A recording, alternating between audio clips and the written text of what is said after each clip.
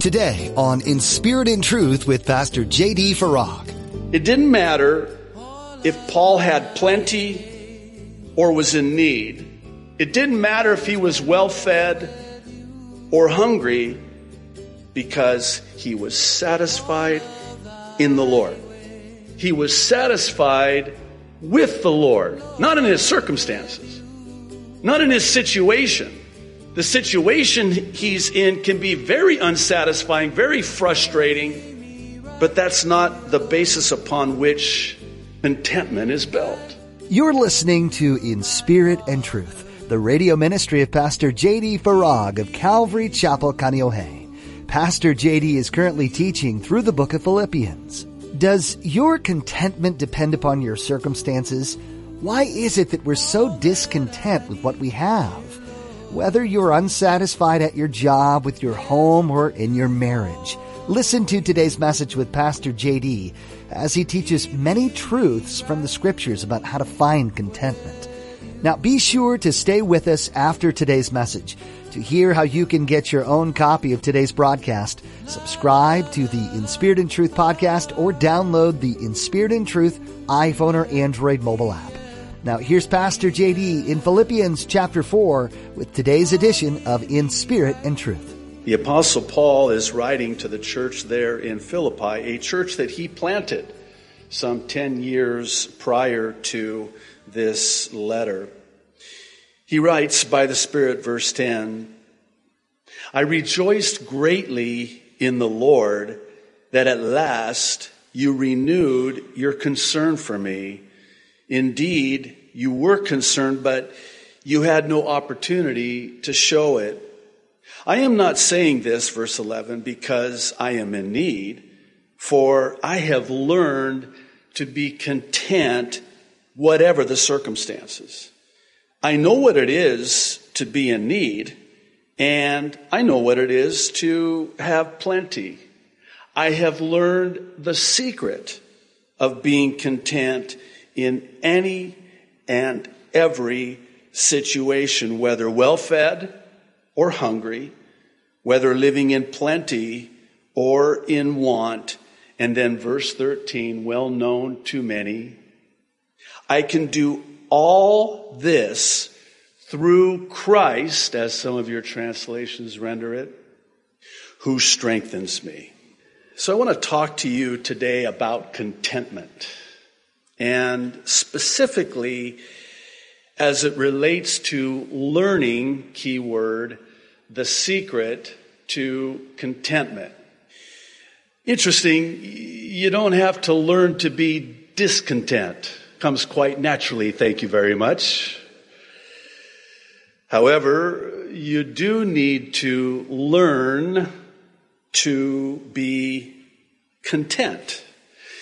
To me, this is one of the biggest issues that we face as Christians, especially for those of us who live here in the United States. I would venture to say, and I would think that you would agree with me when I say this, but Americans are among the most discontent people in the world. And yet, Americans are amongst the most prosperous people in the world. Yet, how is it that we, as Americans, are so discontent with what we have? We're discontent with our jobs.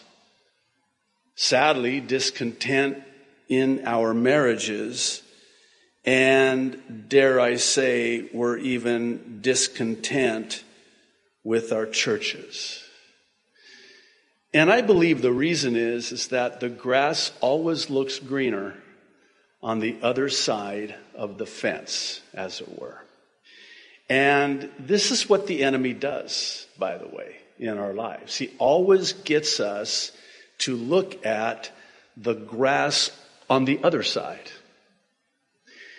I think of television commercials. You have to know that there's a reason why the advertisers will spend jillions of dollars for 30 seconds on the television. It's because it's very, very effective. Effective in getting us to become discontent with what we have, so much so that we'll buy what they're advertising. I think about car commercials, and you'll forgive me as a car guy, I pay particular attention and take notice of these car commercials. They're really quite well done, you know.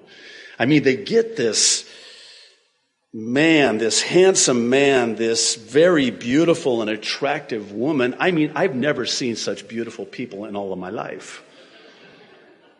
And I've never seen such happier people in all of my life. I mean, they are so happy. Why are they so happy? Because they have that new car that you don't have. Which may be why it is that you're not happy like they are. And if you would just but buy this car, you too would have this smile on your face. This happiness in your heart. And this debt in your garage. That's how it works. I mean, you go out into the driveway and you look at your bus-up car and you think to yourself, I need a new car. No, you don't. Why are you not content with the car that you have? You know, many years ago, before I got into the ministry, I had a business whereby I helped people negotiate the price on their car. It was a buying service so they wouldn't get ripped off. I would try to, save them money. And I even used to teach these seminars titled, How Not to Buy a Car. 10 things you don't do when you go to buy a car. And I had somebody afterwards in the question and answer session afterwards say and ask me, what's the most you've saved somebody on a car? To which I said, well, $25,000. What? Was it a luxury car? No. By the time I got through with them, they didn't buy the car. I saved them $25,000. Sometimes the best deal on a car is the car we already have. It reminds me of a story I heard about a farmer who became disenchanted with his farm. And so he decided to call the realtor and put it on the market and, draw up a listing and sell the property. So after he had done that, he started thinking, well, maybe I need to start looking for a new farm after I sell this one. So he starts looking through the listings and he comes upon, the perfect farm. He's reading down this listing going, oh my goodness. This is exactly what I want. This is what I've been looking for.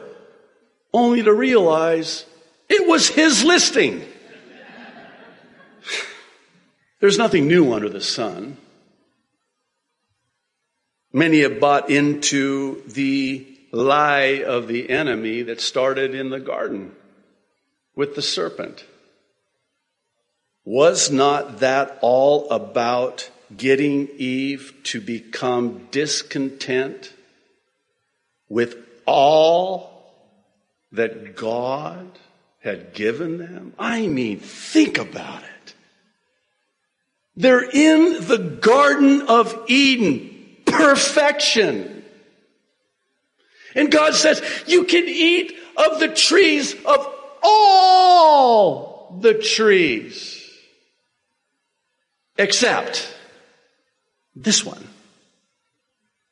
We have no idea, and we'll have to wait till eternity future to ever know what that Garden of Eden looked like. And here comes the serpent, and he's sowing the seed of discontent in the heart of Eve and tells her, I see that you can eat of all of the trees in the garden except this one. What is it about us, right? So you walk by this storefront window and it's all covered with paper, and there's a puka, a hole, for the benefit of our online church. That's a puka, a hole. Sorry. And then there's a writing above the puka that says, "Do not look in this hole." You can look all around everywhere else, but do not look in this one hole.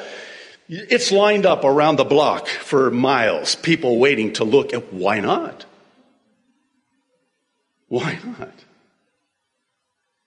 One so aptly said it this way: oftentimes, the source of our discontent is thinking and believing that our greeds are really our needs. And is this not what the enemy is all about? He tries to get us to want more. Enter today's text, where the Apostle Paul, true to form, rises from the pages of our Bibles to show us how it is that we as Christians can actually learn to live content lives regardless of the circumstances in which we may find ourselves, whether in plenty or in want. The first secret to learning contentment is in verse 10, and it's to be thankful. To be thankful. I would submit that the most discontent people are the most ungrateful people.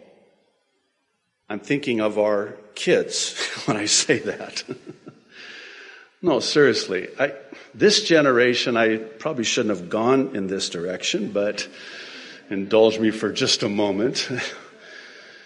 What a thankless, ungrateful, spoiled bunch of kids we have in this generation. So entitled.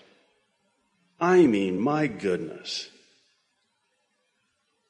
And of course, as parents, we're so quick to remind them of what it was like in our day.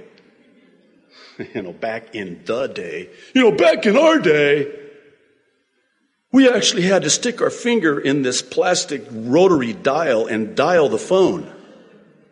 We have things called telephone booths. You know what those are? Of course you don't. Anyway, I digress. Here in verse 10, the Apostle Paul is expressing his profound gratitude for their financial support while he was imprisoned in Rome. He's referring to Epaphroditus, who traveled, some believe, over 800 miles to get to him, to bring to him provision, financial care, a care package of some kind. Because you have to understand, in that day, when you were in prison, you were left there to die. You were not even fed. They would not even provide you with food. That had to be provided by family and friends. Otherwise, you wouldn't survive. They didn't care. There were no gyms. There were no anything. You were just sent to prison to die. And so here, the church in Philippi was a great blessing to the Apostle Paul. And he was so grateful for what they had done, for the help that they had given him. He even sort of mentions to them that he knows that there was a time where they wanted to give, they wanted to help him, but they couldn't for whatever reason. We're not told. But he knew their heart, and he was very grateful to them, very thankful to them. Sometimes, and you'll forgive me for the bluntness with which I say this, but we need to be thankful that we even have a car to drive. It may not be as shiny as the new car your neighbor just bought. We need to be grateful and content with the iPhone that is like 4 versions old already. Now, I have to confess that when they came out with the 10, I'm like, wow, I think I want that. and the Lord's like, you got a phone. Yeah, but look at that. And then the X, I think that's different than the 10 or the X, or maybe there's this, I don't know. Anyway, I didn't buy one, obviously, yeah. I already have a phone. I drive a 9-year-old car that's on its 3rd engine, by the way. And I'm content. I'm just grateful and thankful that I have a car that gets me from point A to point B. Yeah, it rattles and hiccups and burps and skips and whatever. But I'm just grateful for that car. Let me bring it closer to home as a pastor. I'm grateful for this church. I am so thankful for this church that I am so privileged to pastor. I don't look at the church down the street or in some other part of the island that's bigger than my church. Oh, they have 3 services. Oh, how about this? Some people left your church. They're going to that church now. How about this pastor? Look what he's doing. Wow. Oh, and make no mistake about it, the enemy's right there.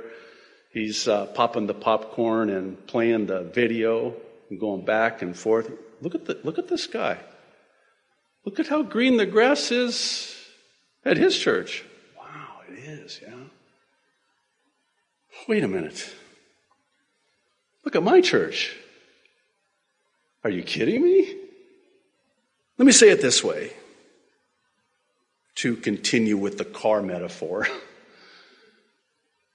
Being thankful is the fuel in the gas tank of contentment. Being thankful is the fuel in the gas tank of contentment. Here's the second one. It's in verses 11 and 12. It's to be satisfied. What Paul is saying here is that he's learned the secret of being satisfied regardless of his circumstances. In other words, he's saying, Lord, I am satisfied with the provision that you've given me. I'm satisfied with the circumstances I'm in. I want for nothing. And that's the secret. It didn't matter if Paul had plenty or was in need. It didn't matter if he was well-fed or hungry, because he was satisfied in the Lord. He was satisfied with the Lord, not in his circumstances, not in his situation. The situation he's in can be very unsatisfying, very frustrating, but that's not the basis upon which contentment is built. My contentment is in the Lord, and as we're going to see here in a moment, my strength is in the Lord. That's where I get my strength. That's where I get my satisfaction. That's where I get my contentment, and that's where I get my attitude of gratitude. This was Paul's secret to being content.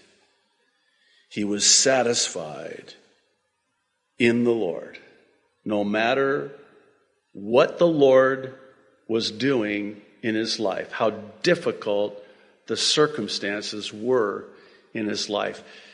Keep in mind, and I think it's easy to forget, he sits in a prison when he writes this epistle. And he, sitting there in that prison, so grateful for the provision from the church in Philippi, he's telling them that he's learned the secret to be content no matter what. He sits content in that prison. How is that possible? I mean, if it's me and I'm writing a letter and I'm sitting in prison somewhere, it's going to read nothing like Philippians. Just saying. You know what my letter's going to read? You need to pray and fast that I get released from this prison. Not Paul. Paul was content. Paul was satisfied. He was satiated by the one who he knew could only satisfy. It didn't matter where he was at, the situation he was in. This is why he could write to Timothy in his first epistle, chapter 6, verses 6 through 10, I'll read. Now, godliness with contentment is great gain. Did you see the packaging together of godliness with contentment? That's great gain. And he explains why and how that is. For we brought nothing into this world, and it is certain we can carry nothing out. Boy, is that true. But sometimes I don't think we believe it. Once when a rich man died at his memorial service, the question was asked, how much did he leave? To which the answer came, all of it. You cannot take anything with you. You can send it ahead, but that's another sermon for another time. But you can't take it with you. Jesus said that our lives do not consist of the abundance of that which we possess. That's not great gain. What shall it profit a man or a woman if they should gain the entire world and lose their own soul? There is coming a day, and I believe soon and very soon, by way of the rapture, where we're going to take our last breath in this fallen, dark world, and we're going to take our first breath in eternity. And I think it's a much needed perspective when we remember that we came into this world with nothing. And so too will we leave this world with nothing. Be content. Godliness with contentment is great gain. He goes on and says, verse 8, and having food and clothing, with these we shall be content. No, we're not content. Thanks for tuning in today to In Spirit and Truth.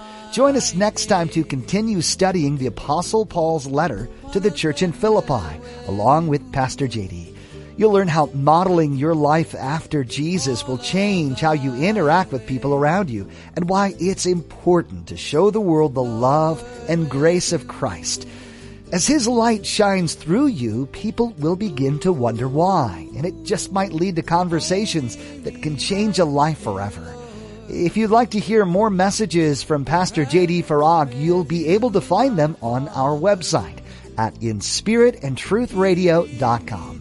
We'd love to connect with you too, so come be part of our social media community. Follow the links on our website to our Facebook or Twitter pages where you can add your thoughts to the conversations while filling your news feed with encouragement and useful information. If you're in the area, you're invited to come join us in person at Calvary Chapel, Kaneohe for our weekly worship services. We get together every Sunday at 8:30 and 10:45 a.m. or come by on Thursday at 7 p.m. for an in-depth time of Bible study. Directions can be found on our website. Again, that's inspiritandtruthradio.com. If you can't join us in person, we hope you'll find a local church community soon that you can call home.